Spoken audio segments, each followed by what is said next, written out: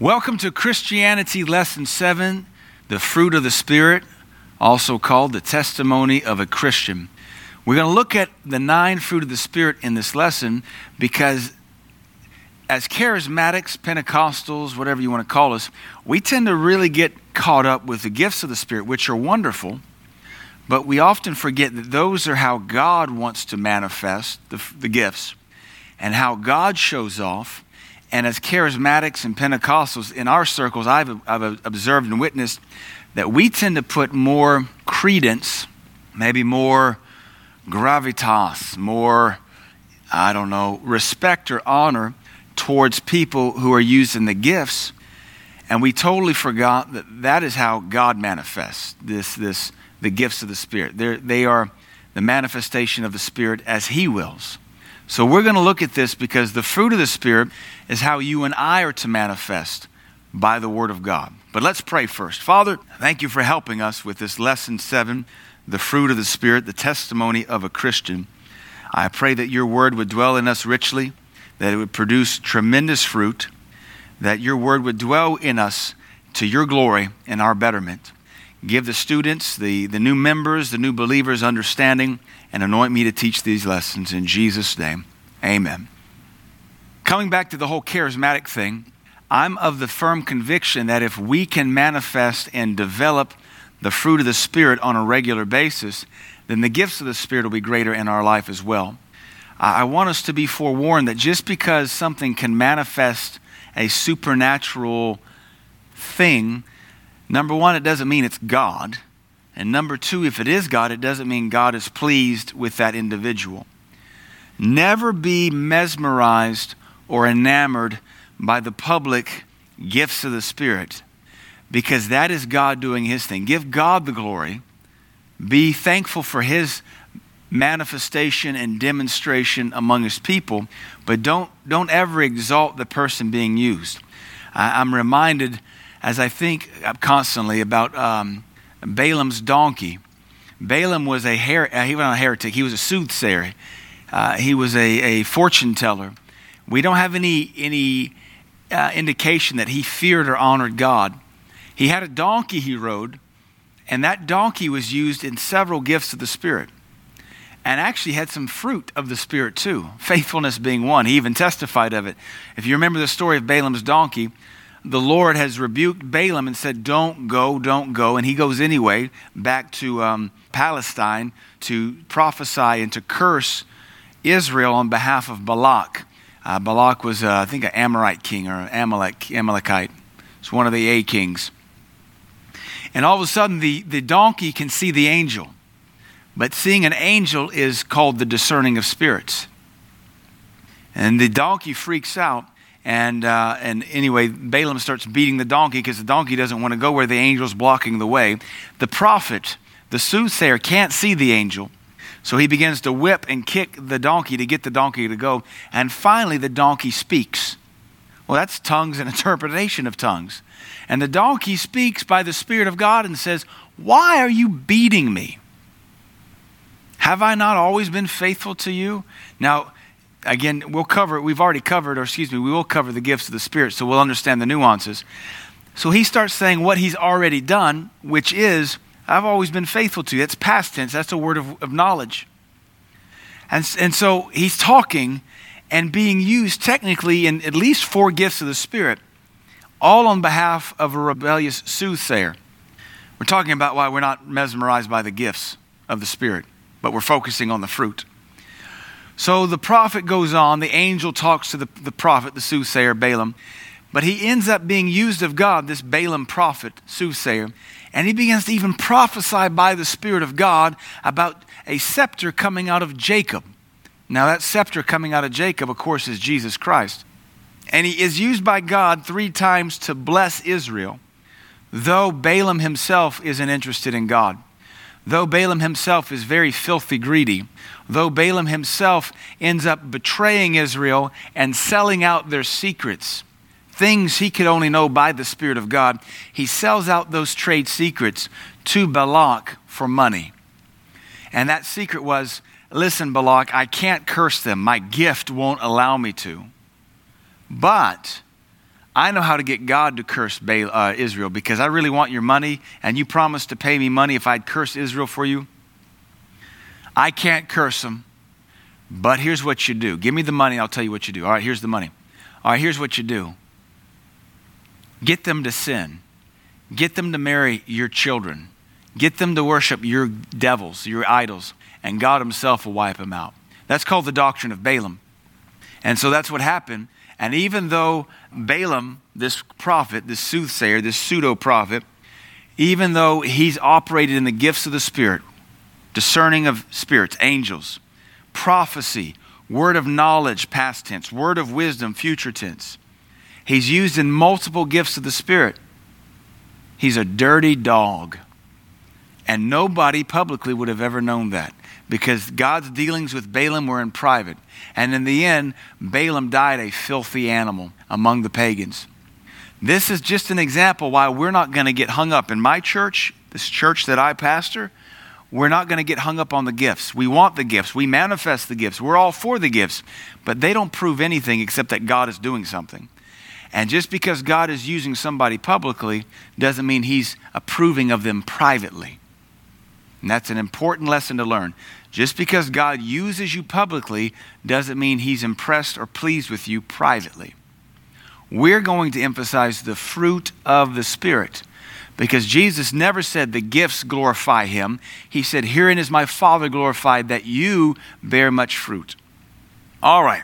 Every Christian is designed to bear fruit. This is how this is how people will know you are alive and walking with Jesus. Your life is bearing fruit. Now, I should throw out there this kind of curveball. The scriptures tell us it is possible to bear stink berries. I believe it's Isaiah 9. The Lord complains about his people Israel. He said, I planted them a goodly vine, and I planted a hedge of protection, and I fertilized them, and I dunged them, and digged them, and watered them. And when I looked for them to bear grapes, they bore stink berries. So we could use that as an example and say, you're going to bear fruit. The question is it good fruit or is it a bunch of stink berries?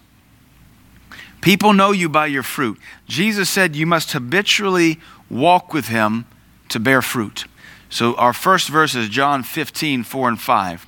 Jesus said, abide in me and I in you. As the branch cannot bear fruit of itself except it abide in the vine. No more can you except you abide in me. Jesus said, I am the vine, we are the branches. We're nothing but a stick. Wow, that doesn't seem so huggy or needy or important, but we're sticks. We're the branch. He's the vine. You break the branch off, we produce nothing.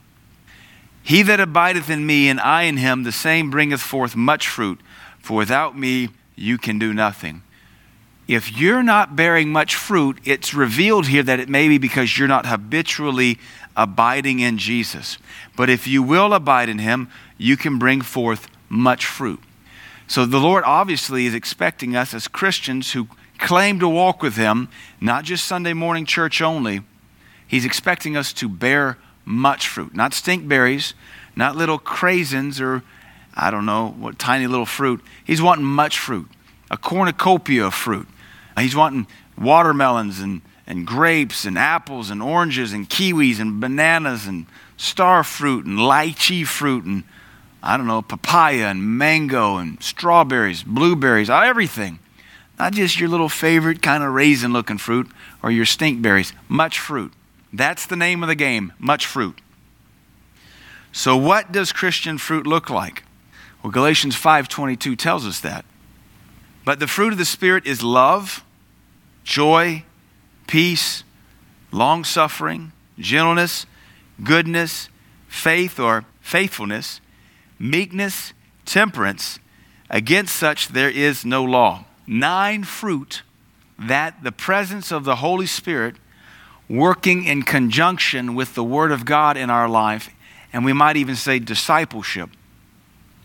9 things we ought to be bearing, producing, and manifesting. Now we say in conjunction because it's not just the Spirit doing this. If it's fruit, then we know that we can apply the allegory of planting and agriculture. So this is the fruit of the Spirit. This is the fruit of the Spirit that the Spirit produces on the word sown in your life and in my life. And we understand that you can't just go throw seed and have an automatic instant harvest. This thing called bearing the fruit of the Spirit is a work. It's a continuous work. You plant, you water, you cultivate, you keep the birds of the air away, you water some more, you pull the weeds out some more, you provide some shade, you pray for rain, you water it yourself. It takes time. It's not just the Holy Spirit moving in your life, it's the Holy Spirit and the Word, and then your labor. And the three of these working together, the Word, the Spirit, the labor.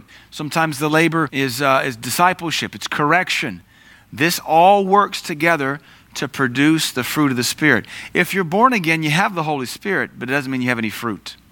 If you're born again, you probably own a Bible. It doesn't mean you have any fruit. You have the full potential, but you have yet to yield or produce any. I want to go back and read this John chapter, or this passage here in John 15. I think it's critical. John 15. Verse 2 says, every branch in me that bears not fruit, he takes away. Now this is a terrifying passage. We don't hear these terrifying passages preached much anymore. The name of modern Christianity is make everybody feel good. Almost, now that I think about it, it's almost like modern Christianity is like, what's that, hospice care. Just dope everybody up on feel-good morphine and wait for them to die. Let's fluff their pillow, let's rub their feet, let's dope them up, make them numb, not even deal with the cancer they're dealing with. But there's other verses here that give us hope. They hurt, but they give us hope. Every branch in me. So Jesus is declaring there are branches that are technically in him, connected to him. And if they're not bearing fruit, he takes them away. And every branch that bears fruit, he purges it or prunes it, that it may bring forth new fruit. Now you are clean through the word which I have spoken unto you. Abide in me and I in you, as the branch cannot bear fruit of itself except you abide in me. No more can you except you abide in me, abide in the vine. We have to make sure that if we have called upon the name of Jesus Christ, we are abiding in Jesus Christ. We got to make sure that we're bearing as much fruit as we know, and that we're looking to bear more fruit. Most gardeners, they fall in love with gardening, and so the next year they plow a little bit more of their yard under so they have more fruit to grow. And they try different things. They don't just stick with all tomatoes. They'll try okra, zucchini. Everybody I know that gardens says, well, this year I think we're going to try this. They can't wait to try more and bear more and taste of their own fruit. For some reason, Christians are getting less and less fruit. They're allowing more and more of their garden to be overtaken with weeds and thorns and the cares of this world. You shouldn't do that. So let's look at these 9 fruit one by one and briefly describe them so we can be encouraged and know whether we have them or not. The first fruit of the Spirit, and the primary one we should say, is love. And we add this, the fruit of the Spirit is God reproducing his character in us. This is God reproducing his character. God is love. There is the joy of the Lord. There is the peace of God. He is the Prince of Peace. God is long-suffering. God is gentle or kind. God is good. And goodness has that flavor of generosity to it. God is faithful. Even when we're unfaithful, he yet abides faithful. God is meek in that there is a humility to God. The Bible says of Jesus Christ, though he were a man, yet learned he humility by the things which he suffered. Though he were God, yet learned he humility. And then temperance, self-control. God is very self-controlled, self-disciplined. He doesn't fly off at the handle. Everything our Lord God does is disciplined and orchestrated. He's God. He's perfect. But these 9 fruit of the Spirit are God, or the Spirit of God, reproducing the character of God in us. And just like you have to cultivate and develop character and behavioral traits in children, God's doing it in us, his kids. So the first characteristic of God, or the first character trait, is love. Not hippie love. I think we could try to improve or redeem and redefine love from now until Jesus Christ comes back and never succeed, because love has been so hijacked, misaligned, repurposed, Nowadays, we think of love as no condemnation, no judgment, no critique, no critical assessment, no correction. Just leave me alone and blow smoke up my tailpipe, and that's love. That is the shallowest thing I've ever heard of. Love warns. Love corrects. Love endures. Love judges. And once it's done judging and finding what's wrong, love commits itself to improving the problem and fixing it. Love lays down its life. Love will stop and say, stop doing this. You're hurting yourself. Love is honest. Love doesn't lie. Love doesn't flatter. Love doesn't have any smoke to blow up anything's tailpipe.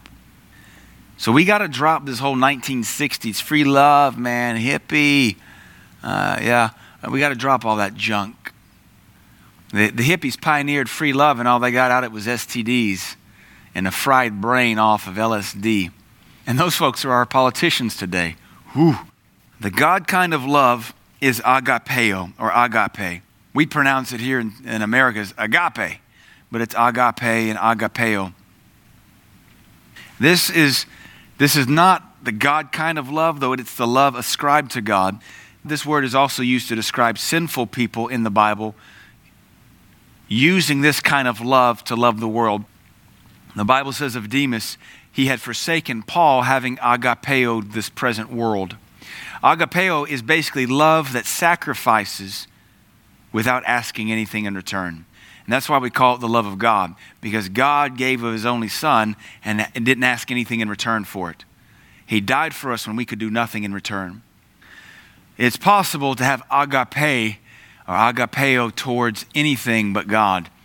We call that obsession. We call that idolatry. This is roughly defined in 1 Corinthians 13, 3 through 8. Let me read that to you. I have that printed off and taped to the front of my Bible because I preach out of a King James, but this is Amplified. Amplified is the best place to read this passage. I like to pray it over myself, and I pray it over myself when I pray for our marriage, my marriage.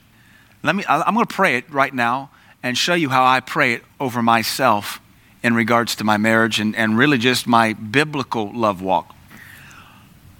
So beginning in verse 4, Father, I know I'm born again, and therefore your love is shed abroad in my heart. Therefore, I can endure long, and I am patient and kind. Because of your love, I am never envious, nor do I boil over with jealousy.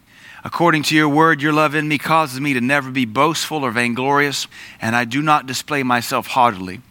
Your love helps me to never be conceited, arrogant, or inflated with pride. It allows me to never be rude or unmannerly, and I do not act unbecomingly. Love, God's love in me, does not insist on its own rights or its own way, for I will not be self-seeking. I am not touchy or fretful or resentful. I take no account of evil done to me, and I will pay no attention to a suffered wrong. Because of your love in me, shed abroad in my heart, I will not rejoice at injustice and unrighteousness, but I will rejoice when right and truth prevail. Your love allows me to bear up under anything and everything that comes, and I'm ever ready to believe the best of every person. My hopes are fadeless under all circumstances, and I endure everything without weakening. Because of your love in me, I will never fail, because your love never fades out or becomes obsolete or comes to an end. Amen. Now we might couple that together with Philippians, where Philippians says, I pray that you would increase with all knowledge and love. Is that right? And I pray that your love, watch what love also contains. That's 1 Corinthians 13 is great. Here's another aspect, though, of love. I pray that your love would abound yet more and more in knowledge. So love has to have a knowledge element, and in all judgment. So Paul prayed that the Philippians, that their love would abound in more and more judgment, that you may approve things that are excellent. How do you approve excellent things? You have to know right from wrong, and then be able to say, this is right, this is wrong, I disregard this because it's wrong, and I approve this because it's right. There is a judgmental aspect to love. Every parent, even the pagans, understand that. That you may approve things that are excellent, that you may be sincere and without offense. Without judgmental love working in your life, you will be an offensive Christian. The only way to flee offense and be without offense until the day of Christ is to be able to operate in true biblical love, which can know and judge things, to approve excellent things and reject offensive things. Sadly, today's churches are teaching us how to reject biblical love, embrace hippie love, and be critical of nothing that's sinful, and therefore become a giant smoking offense to our God in heaven. Let's move on to joy. The joy of the Lord is our strength. Nehemiah 8:10 is the famous verse we've looked at or we'll cover in these lessons. The fact that everything we do for God has to have an element of joy. I like one song we used to sing in this church, that joy is an outward expression of an inward hope. Joy is evident upon your face. Joy is evident in your tone of voice. Joy is evident in a sparkle, a literal sparkle that's in your eye. If you have to go around advertising that you're joyful, you are not joyful. Even as the Lord said, why are you cast down? Why is your countenance fallen, Cain? If you'd done this joyfully, wouldn't you be accepted? Joy is an outward expression of an inward hope. And we're to have joy unspeakable and full of glory. Joy unspeakable means you don't have to brag about it or trump it up or advertise it. It's evident, and it is our strength. Joy is not happiness. Happiness is based on outward circumstances and situations. Joy is like the internal nuclear engine inside a Trident submarine. Joy is on the inside of you, driving things outward no matter what's happening in the natural. Joy is totally independent of circumstance and situation. And joy is Paul and Silas, beaten and whipped in chains and stocks, singing and praising God all night long, full of joy though they were in misery in their physical bodies. We want to make sure that we are joyful Christians. It is our strength, and it will cause so much victory to come to our life. Without joy, we have no strength. It is an outward expression of inward hope, and we ought to be able to see it on your face. One of my pastors, Pastor Tim, used to say, smile, it adds face value. Smiling is a lot better. Peace, my peace I give unto you. This is the third fruit of the Spirit. Christians ought to operate in peace. We ought to be able to be relaxed. We ought to be chill. We ought to be able to be calm, not rash, but confident, courageous. We ought to be able to hold our peace. Luke says, in your patience, possess your soul. Peace is a great possessing force. When you're at peace, you can't be pulled off sides. When you're at peace, you don't make rash, frantic decisions. The psalmist said, in my haste, I said, all men are liars.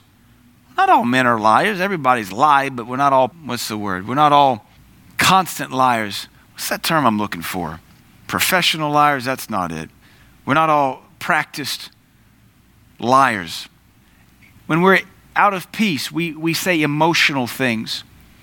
Years ago, I got a little emotional on a job site, and I got real irritated with a coworker, and what made me so mad after the fact was he very mild-mannerly rebuked me, and he was so right, and that made me even more mad.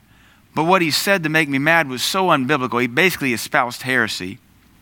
And I said, I told him he needed to shut his mouth, for one. We almost got in a fight. This has been a long time ago. And I said, every time you open your mouth, the only thing that comes out is a bunch of junk. You're full of junk. And he just calmly looked at me and said, you know, Chris, when you use words like every, all, and always, you're very emotional, because every, all, and always is not always accurate or true. You're using those words right now because you're very emotional. Oh, he was right, and it made me so mad. But if I had had peace, I could have logically disputed with him from the scriptures why what he was saying was heresy. Peace keeps you from saying, you never do this, and you always do that, and this is never going to work, and I should have never done. You need like some soul Calgon. Calgon, take me away. The peace of God will keep you from being pulled off sides, and it'll keep you from using those massive inclusive terms that aren't accurate. Sometimes, well, this is probably applying to you in your marriage. When you get out of peace with your husband or wife. You never do this. You're always this way. That's not accurate. It may feel that way in the moment, but you're not helping the problem by exaggerating. Peace keeps you from exaggerating. My peace I give unto you, not as the world giveth, but he gives us peace. Notice that there are two kinds of peace then according to Jesus Christ. The God kind of peace and the world kind of peace. Which do you think is superior? The God kind of peace. The God kind of peace is a peace that passes understanding. We just don't get it. But the world's peace is cheap, hollow. It's cheap. It's made out of tin. It's not made out of steel or titanium like God's peace. God's peace is beyond natural peace, and nobody understands it. He even told us it's beyond understanding. It's peace that passes all of our understanding. And this is a peace we have to labor for.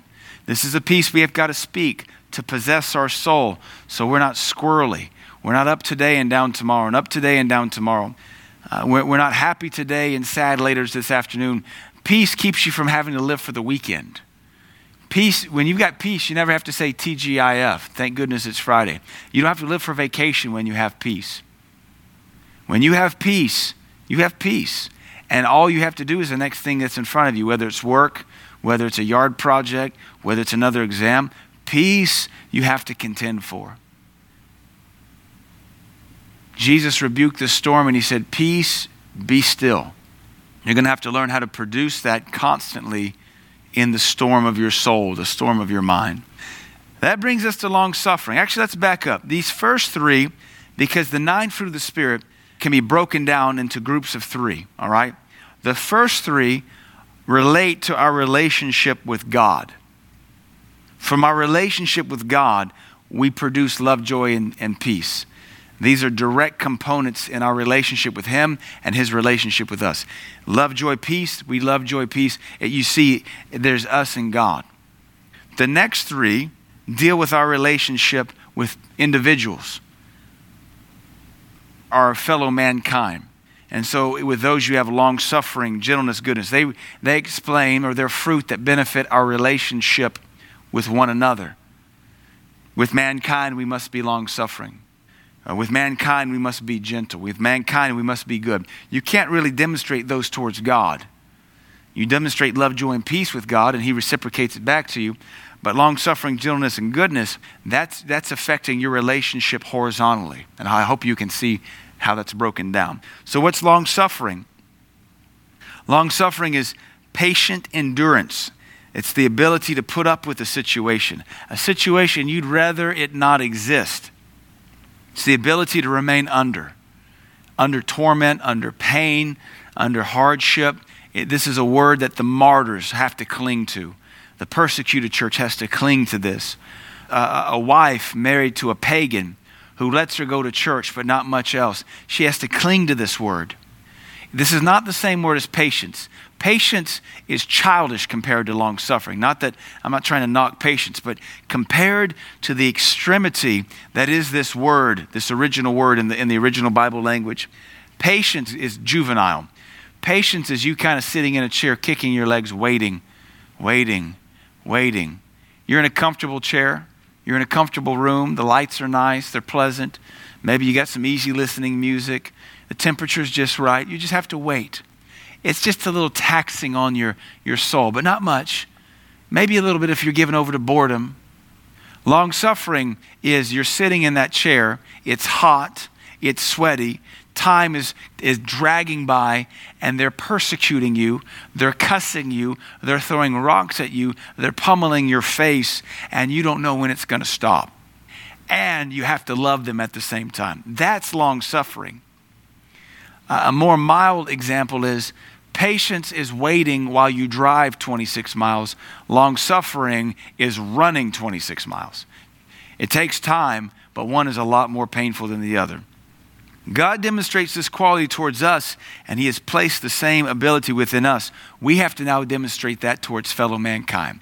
A hard boss, an unruly neighbor, someone we're believing to come to Christ, maybe the persecutor in our life, and everybody is probably going to have some kind of persecution, whether it's a snide workmate or a fellow student, somebody that jabs at you. I think if you replay your life, you will have had a persecutor somewhere that you had to dig deep and find some long suffering to put up with. Maybe it's an attack from the enemy. Maybe it's a sickness or a disease or a financial thing that you maybe didn't do to yourself but it's been brought upon you. Either way, it's not just a passage of time. It's a passage of time that's painful simultaneously. We need this fruit called long suffering. I would add this: God is long suffering with us, but he is not forever suffering. So don't mistake God's long suffering for his infinitesimal patience, because he'll move on from somebody if they don't get it right eventually. He even taught us, dust your feet off after a while and move on. If the Lord told us to do that, if Jesus taught us to do that, he said, I only say what I hear my Father say, and only do what I see my Father do. There are times when God is done with long suffering and he moves on. Gentleness. This is the word kindness. And again, this demonstrates or teaches us how we have to interact with fellow man. God wants us to be kind towards them. Now, please don't mistake kindness for rolling over and being abused, especially when it's in your power to stop the abuse. I use the extreme example of if someone breaks into my home and assaults my daughter, I'm not turning the other cheek and giving them my wife or my other daughter. That's not biblical. Turn the other cheek has nothing to do with letting somebody propagate violent sin against you. Even thinking about that makes me so angry. And kindness is not what you give to somebody who is violent. Kindness is not what you give to somebody who's threatening you. Kindness is what you give to pagans who are just rude by nature and they're just kind of rough and callous. The more I think about it, this kindness, this is what some Christians have trouble even giving one another in church. Some people are unkind towards their spouse. Some men are very unkind towards their wife. Some mamas are very unkind towards their children. The Bible says of the Proverbs 31 woman that the law of kindness is in her mouth. A lot of women in America are not very kind. They're shrill. And they're nasally and nagging in their attitude. So this kindness is not this blank check that we give everybody who wants to break into our house and rape them. Oh, you want to rape my wife? Well, I got to be kind. Let me put on some coffee, tea maybe. Well, you want a pizza? No. That's the fruit called pump action shotgun. Double-aught buck alternating slugs. The Lord says if you don't provide for your family, you're worse than an infidel. That provision includes safety and security. Amen. I like the bumper sticker on the house that says this house is protected by Smith & Wesson. Well, I was doing a geology job one time. Actually, it was a geology field trip. And we had to pass by this house to go to this cave to look at some things. And I remember this house had these two great big Doberman pincers. Beautiful, textbook, junkyard dog. I mean, there's not a more vicious guard dog than a Doberman Pinscher that I can think of. I even think they had the stereotypical spike collars. And there was a sign on the fence. I got so tickled at it. It said, the dogs can make it to the fence in 1.2 seconds. Can you? I said, God bless America and the German Dobermans. Amen. The Lord looks forward to showing us his kindness during the ages to come. Now that's kindness towards us in heaven. We're to be kind and polite. We're to give none occasion for stumbling. This fruit might be a lot more applicable in today's society than ever before, when we don't even have manners anymore. We're so eager to jump and growl and fight and debate and bicker on social media. I personally think social media is the biggest kindergarten on the planet. We have no ability to disagree anymore. All we have is a bunch of little children who have careers pounding their chest saying, no, I'm right and you're stupid. No, I'm right. I know I am, but what are you? I know I am. Hashtag unfollowing you. Oh, my nation is so immature. Hashtag follow me. Hashtag selfie. How about some kindness? This is how we're to treat one another, with respect, until you've earned the right to be arrested. And then you don't have to be so kind. You can defend yourself. Goodness is our next one. This means uprightness of heart and life. And I want to add here that there is an element of generosity here. And when you think about it, when you think about being good to someone, there's always going to be this generosity that comes out of you. When you think about someone you like and you think, I want to be good to them. I want to be good to them. It's not always hugging them. It's not always giving them an encouraging word. But that some people are very generous with their hugs. Some people can be said to be generous with their compliments. But sometimes you want to sit down and take them out to eat and pay for it. I want to be good to you.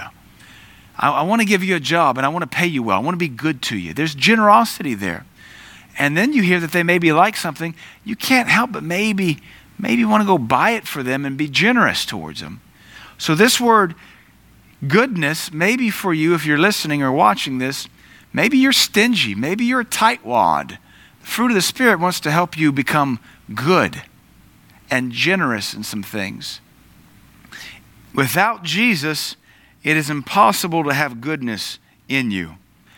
Jesus said, why callest thou me good? There's none good but the Father. And now the Father's in us through Jesus Christ by the Holy Spirit. We have the ability to be good and to do good works. Most of our works that we do for the Lord, we do because of our generosity. We sacrifice. We want to be generous in our time, generous in our labor, generous in our sacrifice. It's in us. It's a fruit. And you see that this is demonstrated towards fellow man. So these middle three fruit reflect how the fruit of the Spirit wants to help us horizontally in our life. The first three fruit are vertical. They kind of help us in our relationship with God. They develop love, joy, and peace. And our last three fruit are faithfulness, meekness, and temperance. These describe your personal character. Faithfulness is a character trait. Meekness is a character trait. Self-control is a character trait. You regulate these in your own life. Self-discipline is for your own life. Faithfulness is how you're presenting in other places and your commitment. Meekness, that's your teachability, your humility. So faithfulness. King James says faith. The word is pistis in the Greek, which can be translated faithful. Most translations call this faithful or faithfulness. And this means that this fruit in your life produces dependability, commitment, loyalty, constance, steadfastness. God wants you to be faithful to your job, faithful to the time card, faithful to your spouse, faithful to your church. God wants you faithful to Him. Some Christians, they're so unfaithful. They serve nothing but the God of their belly. They come in late. They make a lot of noise. They leave early. They won't put in any overtime for their boss who's been so good to give them a job. They flirt with other people that aren't their spouse. They look at things that aren't their wife or their husband. That's not faithfulness. The Holy Spirit works to make us as faithful as He is. And we need this fruit so much in our life. Faithfulness will make you promotable on your job. Faithfulness will make you promotable in the kingdom. Faithfulness will make your marriage beautiful. You want it in your life as you have children, so your children grow up eating healthy spiritual fruit. Mom and dad love to come home and be with the kids, and kids learn that family's awesome, and they want to have an awesome, healthy family of their own. Kids ought not want to turn 18 and hurry up and get out of home. There's something wrong in the home when the kid lives his last teenage years counting down the days till his birthday. Either mom and dad have failed or that kid's picked up a rebellious spirit. If we believe not, He yet abides faithful. He cannot deny Himself. Even when we're unfaithful, the Holy Spirit still remains faithful to us, and He wants us to produce this fruit in our lives for His glory. Let's look at this last page here, meekness, temperance. Again, these last three, they describe and want to help our personal character. Not weakness here, but humility, teachability. Meekness is humility and teachability. Not weak. Humble people aren't weak, or meek people are not weak. Weak people are very strong. They're teachable. They get better. Navy SEALs have to be very meek. In fact, there for a while I was reading every Navy SEAL book that came out after Afghanistan and Iraq. And one of the things I saw in every one of those books, and there's been probably 10 or 15 published. I've probably read 7, 8, 9 of them. Every time the Navy SEALs run a mission, they come back as a team, because Navy SEALs operate as a team. They come back as a team and they talk about what everybody did wrong. That takes meekness.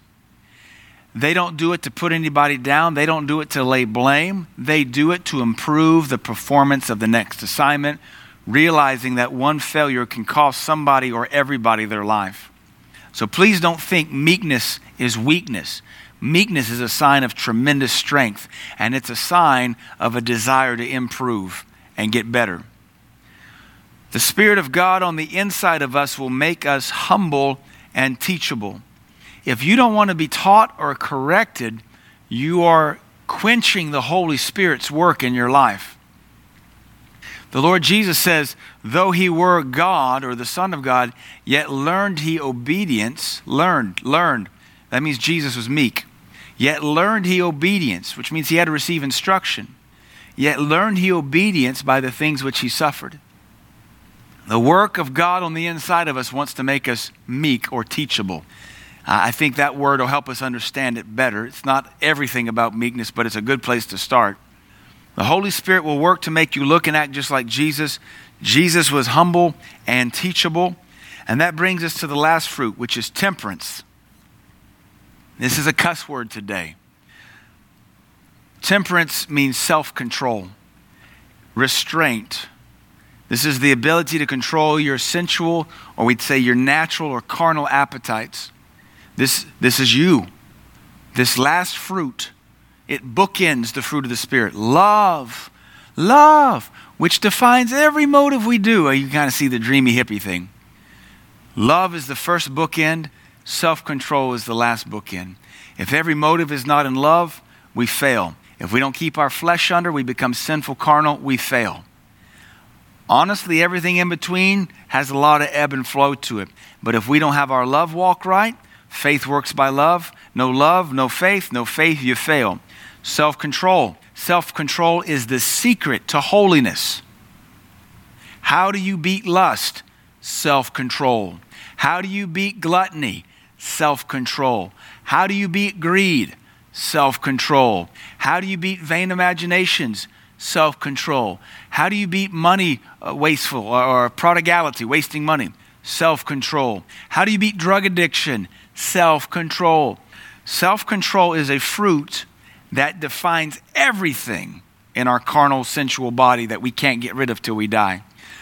There's a reason self-control is the back bookend of your life. These, love and self-control, are the two bookends that keep your act together. You pull either one of them, everything falls apart. You can have self-control, but without love, it falls apart one way. You can have love like the squishy hippies, but without self-control, you fall apart like everybody else. You've got to have these bookends of love and self-discipline to get your act right for God.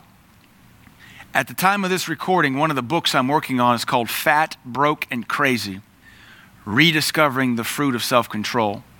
Fat, obesity, poverty, and mental health are the three biggest issues in our nation. America is 1/3 obese. America is 1/3 broke. America, as of this recording, is 1/3 mentally ill. And all three of those arenas, obesity, finances, and mental health, are dealt with in the scriptures, and the fruit of self-control is tied to all of them. You have to get self-control in your life. You must possess this to gain the victory over your sinful nature.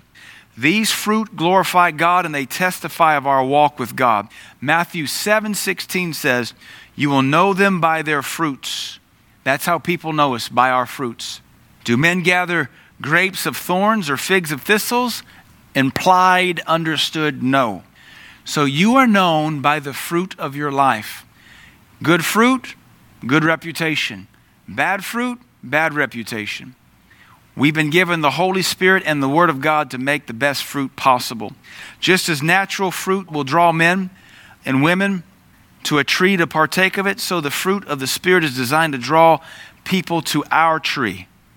The tree in our life is the cross, that they might partake of it. And if you and I will abide in Jesus, we will bear much, much fruit. Father, I thank you for this lesson. May these dear listeners, these dear saints, draw upon the Spirit of God, draw upon the Word of God, and bear great fruit for you, that your name would be glorified in their midst. Thank you, Lord, for allowing us to teach these lessons. In Jesus' name, amen.